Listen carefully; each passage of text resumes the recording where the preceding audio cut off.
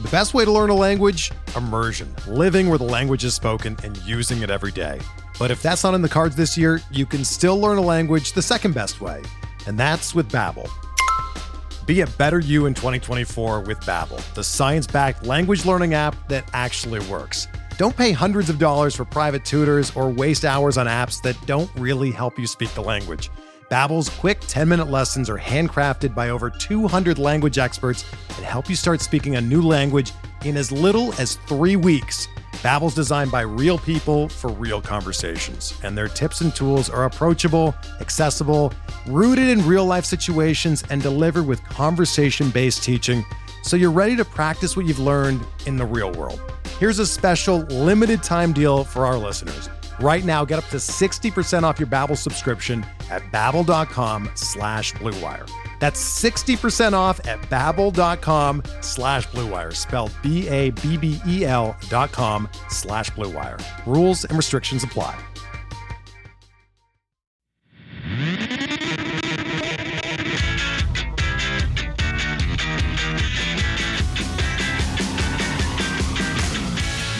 Good morning, White Sox fans. I'm Jim Margulis, and this is your White Sox wake-up call for August 29th, 2023.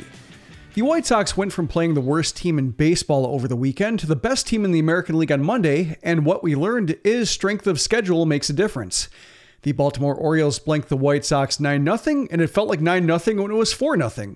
Luis Robert Jr. had the only 2 hits for the White Sox. One was a double that would have been a homer in 23 of 30 MLB parks, but ended up hitting low off the recessed left field at Camden Yards, and the other was a single that was immediately erased by an Eloy Jimenez double play. Meanwhile, Michael Kopech started, which is to say he labored.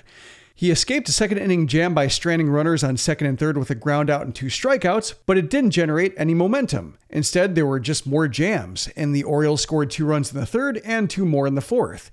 The Orioles beat him with some soft contact in the third inning, but the fourth inning showed how Kopech hurts himself. He issued a 1-out walk to Ryan McKenna, who stole second without a throw. Then he took third on a deep flyout by Adley Rutschman, which mattered when Kopech spiked a wild pitch past Corey Lee for a 3-0 game. With the bases now empty, the cycle repeated. Kopech walked Gunnar Henderson, who stole second. After Kopech backfilled first base with a walk, Ryan Mountcastle shot a single to center to score Henderson to make it 4-0.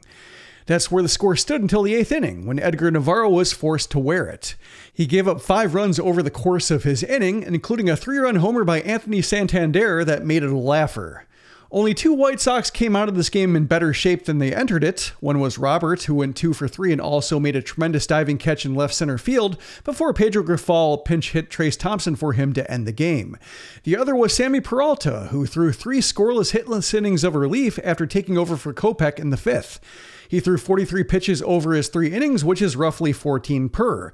Kopech and Navarro averaged 26 between them in the other 5. I see no reason not to expect more of the same when the White Sox and Orioles meet again tonight. It'll be Jesse Schultens against Dean Kramer. Schultens has given up 5 runs in each of his last 2 starts and to a pair of inferior offenses, while Kramer enters this one with 3 consecutive quality starts, including 6 shutout innings against Toronto his last time out. First pitch is at 6:05 p.m. Central on NBC Sports Chicago. Before we get to non-White Sox subjects, there have been updates on the bleacher shootings, but not a whole lot of clarity. However, Chicago police said investigators have essentially ruled out the possibility of the shot coming from outside guaranteed right field, calling it, quote, something we've almost completely dispelled, unquote. We're driven by the search for better. But when it comes to hiring, the best way to search for a candidate isn't to search at all. Don't search, match with Indeed. Indeed is your matching and hiring platform with over 350 million global monthly visitors, according to Indeed data, and a matching engine that helps you find quality candidates fast. Ditch the busy work. Use Indeed for scheduling, screening, and messaging so you can connect with candidates faster. Leveraging over 140 million qualifications and preferences every day, Indeed's matching engine is constantly learning from your preferences, so the more you use Indeed, the better it gets. Join more than 3.5 million businesses worldwide that use Indeed to hire great talent fast. And listeners of this show will get a $75 sponsored job credit to get your jobs more visibility at Indeed.com/Blue Wire. Just go to Indeed.com/Blue Wire right now and support our show by saying that you heard about Indeed on this podcast. That's Indeed.com/Blue Wire. Terms and conditions apply. Need to hire? You need Indeed.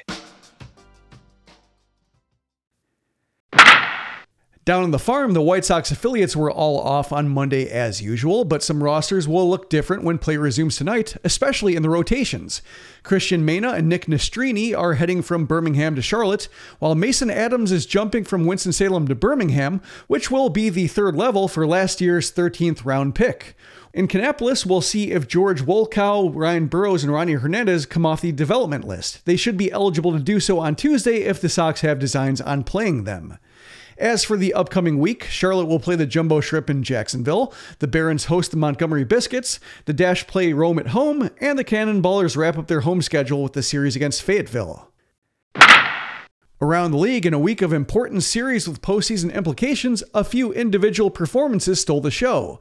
Jose Altuve hit for the cycle in Houston's 12-5 victory against the Red Sox, while Royce Lewis hit a grand slam for a second consecutive game, which represented the margin of victory in the Twins' 10-6 win over the Cleveland Guardians. Minnesota now leads the AL Central by 7 games, so it's almost time to call it.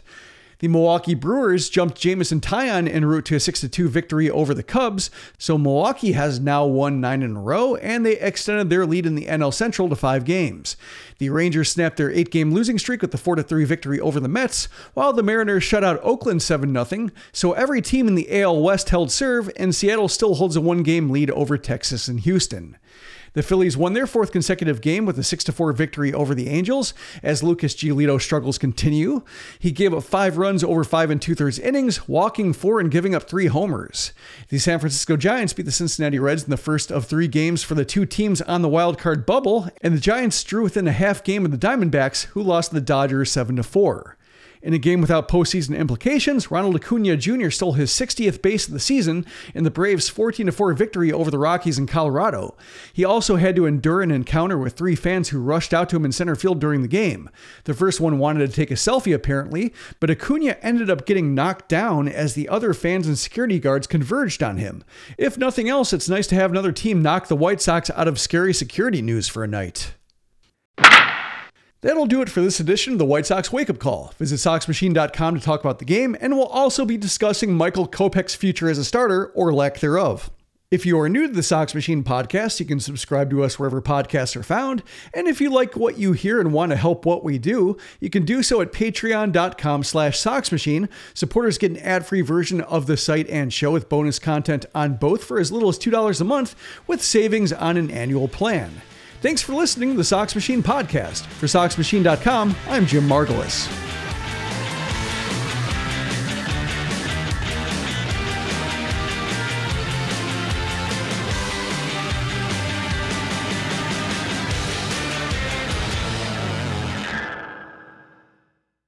Everyone is talking about magnesium. It's all you hear about. But why? What do we know about magnesium?